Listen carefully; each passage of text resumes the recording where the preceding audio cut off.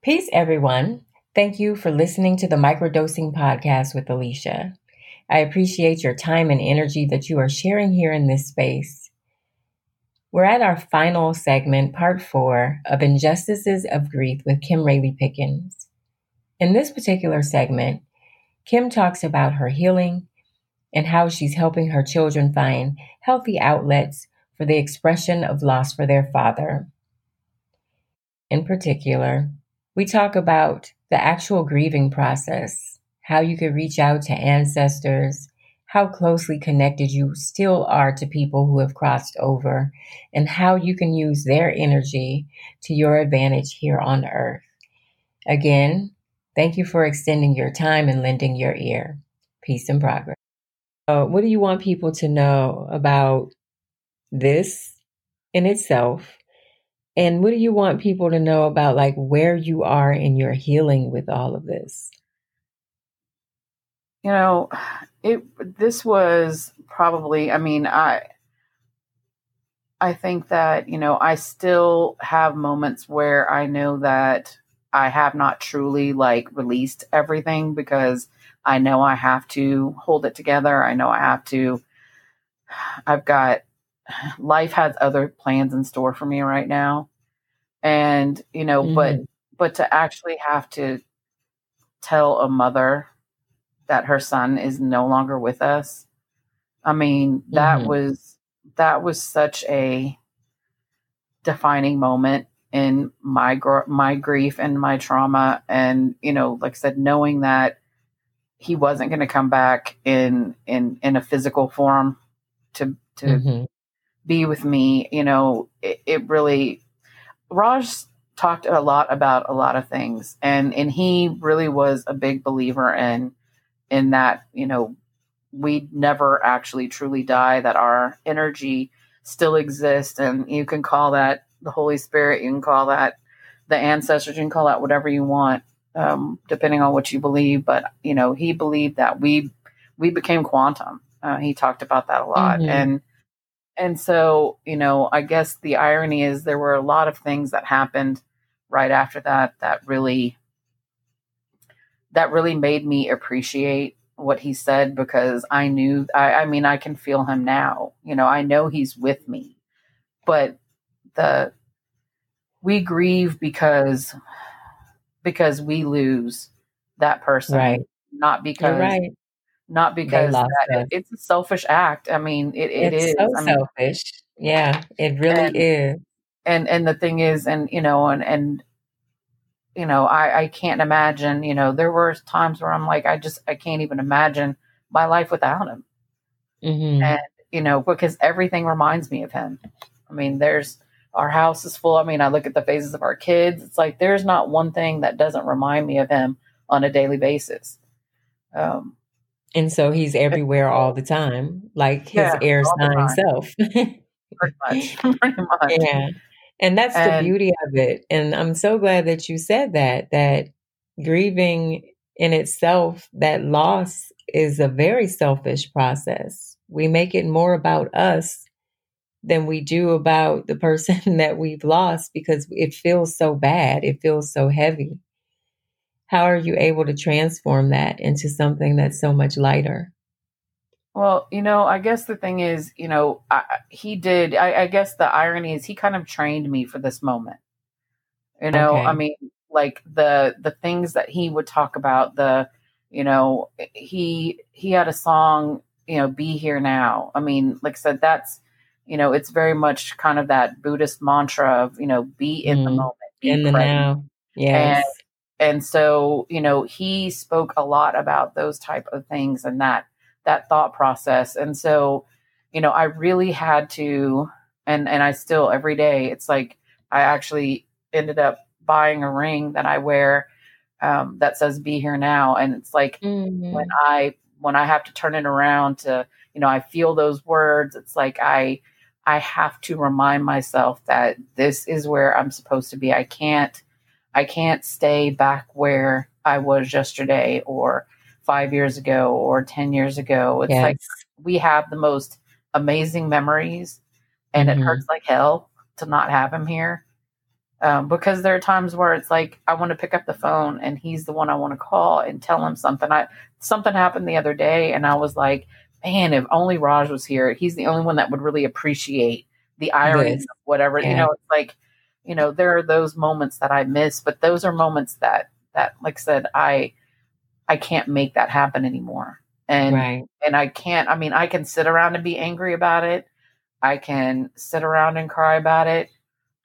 But at a certain point in time, I still have a job to do. I still have to do the things that I'm directed to do. Yeah, you have to fulfill your purpose. And the thing is, and I think once I really understood that, it made grieving easier. Easier. It does. Last weekend was such a hard weekend for me. It really, I felt bad because I had people, like my sisters of color who were like, hey, how are you doing? And I'm like, I should be asking you that. It's like, you shouldn't be asking me that. But it's like this whole thing of, people innately knew that something was not right. And, I missed him so much. I mean, there was a time where I had to pull off the road because I had just started crying. I mean, but the thing is, you have to let yourself have that. Yeah, you go through it, because if you repress it, then things just go horribly, horribly wrong. They go all the way wrong. And then even if there has to be a balance in all of it. And, and one of the things that I've always appreciated are the people who said, you got to feel what you feel when you feel it. Absolutely. In Buddhism, they talk about the middle, not going over too far to the right or to the left, but doing what you need to do in that center space, because then you'll go over the edge. And grieving is very much that way, that it can send you so far in one direction that you will have a hard time pulling yourself up out of it. And when you do, years will have passed. You won't even know how to assimilate because you've allowed so much time for grieving. And then you find yourself feeling like left out or not included, or just in a state of paranoia. Or you can totally dismiss it altogether and not even get to your grieving. And by the time you really try to get to it, you're cracking to pieces because you never gave yourself an opportunity to be truthful with yourself about how you felt. Well, when my mother-in-law, my ex-husband's mother, when she passed away in 98, it was a very traumatic experience because, like I said, she was like my second mother. And when she passed away, and talk about another pointless death, but when I sat outside of UTMB and I felt like, like the world was just like going in slow motion, but I could hear the cars going by and the squirrels were running around, and it's like you realize that life doesn't care who lives and who dies. Like those things continue. And as much as it is a harsh reality, and how no matter how much you as an individual are affected or crushed or whatever, it's like life's like, sorry, got to keep going. And absolutely. And the thing is, it's like once you understand that, it doesn't make it any easier when it comes to your personal grief, but it's the fact that you realize I can't stay here. Right. You can't buy furniture and move into that space. That's not what you need to do. Yeah. And so, and the art has helped tremendously. I mean, after Raj passed, the boys and I just rolled out a big piece of paper. One of those, I always have those big sheets of white paper you get from the craft store. Yes. Pulled out all the paints and they just started painting. That's wonderful. That is wonderful, because they need they need to know that when they feel grief or sadness or sorrow, or when they've experienced some type of trauma, they need to know how to self-soothe. And that's awesome that as a mother, you've dialed into that to give them, that outlet and whatever other outlets you give them, and just listening to what they have to say. so that they can heal. You have the most beautiful children, and you have 5 boys that you're raising in a place that is not always going to accept them, because they are biracial, or, because they may identify more Black or be accepted more as Black. And they have to know that, like how you were growing up in Victoria, there was something that was always pulling you to go a little bit further and seek outside of that space. They are their parents' children, so they will more than likely do a lot of the same thing. And they'll be moving about this world with a different dynamic of who they are. And you guys have done a great job of reminding them of who they are and how important they are and how important their contribution to art is as well. And, and the thing is, we talk about Raj like he's still here, and not in a way like we, pretend that he didn't die. But the fact of the matter is, it's not taboo to have those conversations. And I've told them, you should talk to your dad every day. Absolutely. You should speak whatever truth you need to speak into the atmosphere so he hears you. It's like you need to be able to have those conversations. We listen to his music all the time. We talk about funny things that happen, or maybe it's about things that weren't so fun, that maybe he didn't approve of, or whatever. We have conversations about what actually happened. And what's funny is when I talk about things from whenever we first met and stuff, like, they're just fascinated by that, because it's not the mom and dad they know. Right. And so they're like, oh my gosh, you actually did that, or you did. And I'm like, yeah, you do that kind of stuff all the time. So, then we become a little more interesting to our right. Because you're humanizing yourself. Like, they can go, what? And the beauty. No way. So it's just funny that, like I said, that is one of the ways that we try to heal too, is that it's not we must never speak of you again. I mean, I think that's utter and total crap. That people pretend that people no longer exist. I'm like, how do you do that? I mean, it just doesn't make any sense to me. I mean, and I feel like you dishonor the memory of that person, and, and you cut them out of your life. If you don't talk about them and you don't talk to them. Yes. And on top of that, they want to be a part of your life, and you have to give them permission to do that. They can't just show up without you acknowledging that it's okay to be in this space with you. Exactly. And that's so important. I wish that more people, and maybe they will after listening to this, maybe they will get to a point where they feel more comfortable calling on people that they feel like have left them. It's so important to know that we're all connected. We're all sentient beings. And that when somebody transitions, they're going into another space, and in that space is still energy, and that energy can still connect with us. So when the wind blows, or there's a certain scent that passes by you, a lot of times it is the ancestry reminding you that they're still there, and they still love you, and they still are protecting you, and they're still available for anything that you ever want to talk about. And they have really profound ways of communicating in a way that you will understand. And so, that's just amazing that you're allowing your children to have that true experience and expression of love as it pertains to their father and themselves as men. And, it really sheds some light on Raj left so much of himself here that can be accessed. And it makes you wonder, what is it that you want people to know about you when you're gone in the physical space? And, how does that appeal to you, Kim, as someone who has done so many things, like I said, for community and culture, really getting it through a woman that you held close to your heart, who just kind of being in her presence, or whether she sat you down and just allowed you to be a part of really the Black experience, and you taking that and saying, you know what, I have privilege in some areas, and this is what I'm going to do with it.